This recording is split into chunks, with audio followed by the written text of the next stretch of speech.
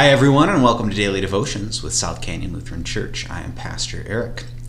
This week we've been talking about the Holy Spirit. On Sunday we celebrated Pentecost, the Christian celebration where we celebrate the giving of the Holy Spirit as is documented in the book of Acts, the second chapter. And so we've been reading that second chapter of Acts. The story starts right at the first verse, and I'm not going to read through that passage again today, but I would certainly invite you to go back and take a look at that story once again. On Monday, we talked about the actual response that people had to the coming of the Spirit, and particularly how they were bewildered and perplexed, and what that says about the mysterious nature of the work of the Spirit, and how we may not understand, and can we be okay with that? With celebrating and welcoming the Holy Spirit and the work of the Holy Spirit, even when we don't necessarily understand it. And then yesterday we looked at the Spirit who empowers people, yes, to speak different languages, but also to understand. And I posed the question, do we pray for the Spirit to help us understand those who might be different from us? And in a world where there is so much conflict around our differences, what might that mean to pray, Spirit, help me understand?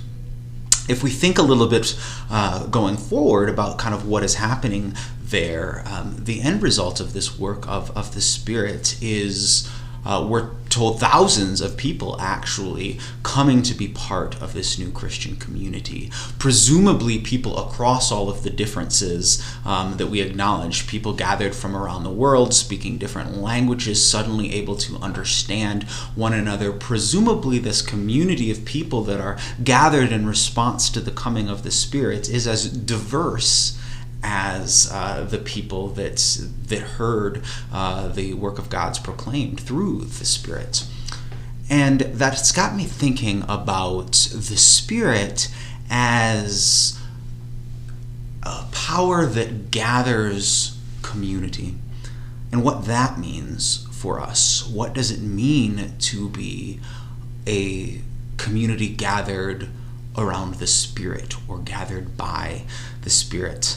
I invite you to think for a moment about the different communities that you are part of, whether it's a social community, a professional community, obviously maybe a church community, but any place, whether official or informal, where people gather together, communities that you are part of, maybe just your community of friends. And I invite you to think about, what does that community gather around?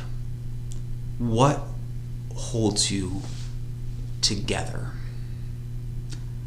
There are many things that can form community.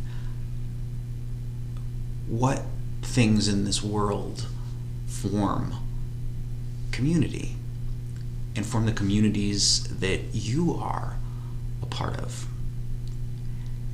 And my simple question, though I expect the answer is maybe more complicated, is what would be different about a community that was formed and gathered around and by the Holy Spirit? How would that be different than other communities that we are a part of?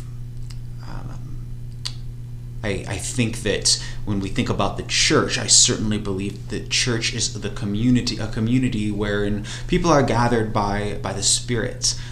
I also don't think that we always live as if we are such a community, that we always reflect the values of the spirits that gathered us together in the first place. So what would it mean then to be a community, whether it is a church community or any other community that we are part of, to really be a community that was gathered by the Spirit, that was focused and revolved around the Spirit, that lived according to the Spirit and reflected the values of the Spirit? What would that look like? And how would that be different from the communities that we experience now. And then, of course, the question becomes, when we maybe have a vision for that, of how do we actually create that community?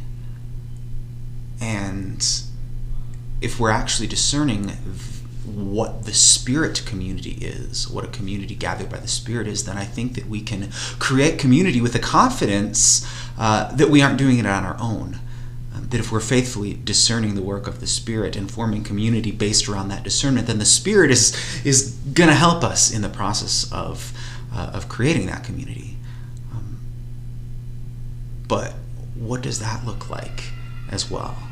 How do we allow the Spirit to lead us in creating the community that has been revealed to us by the Spirit?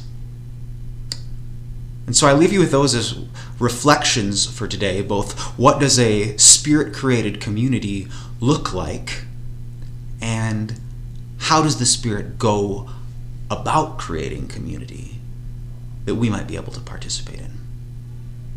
Let's pray.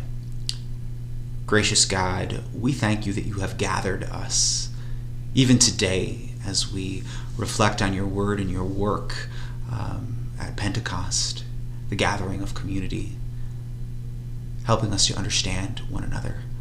We pray that you would continue to move and to create community, and that you would lead us to be part of that work, whatever that may be and whatever that may look like.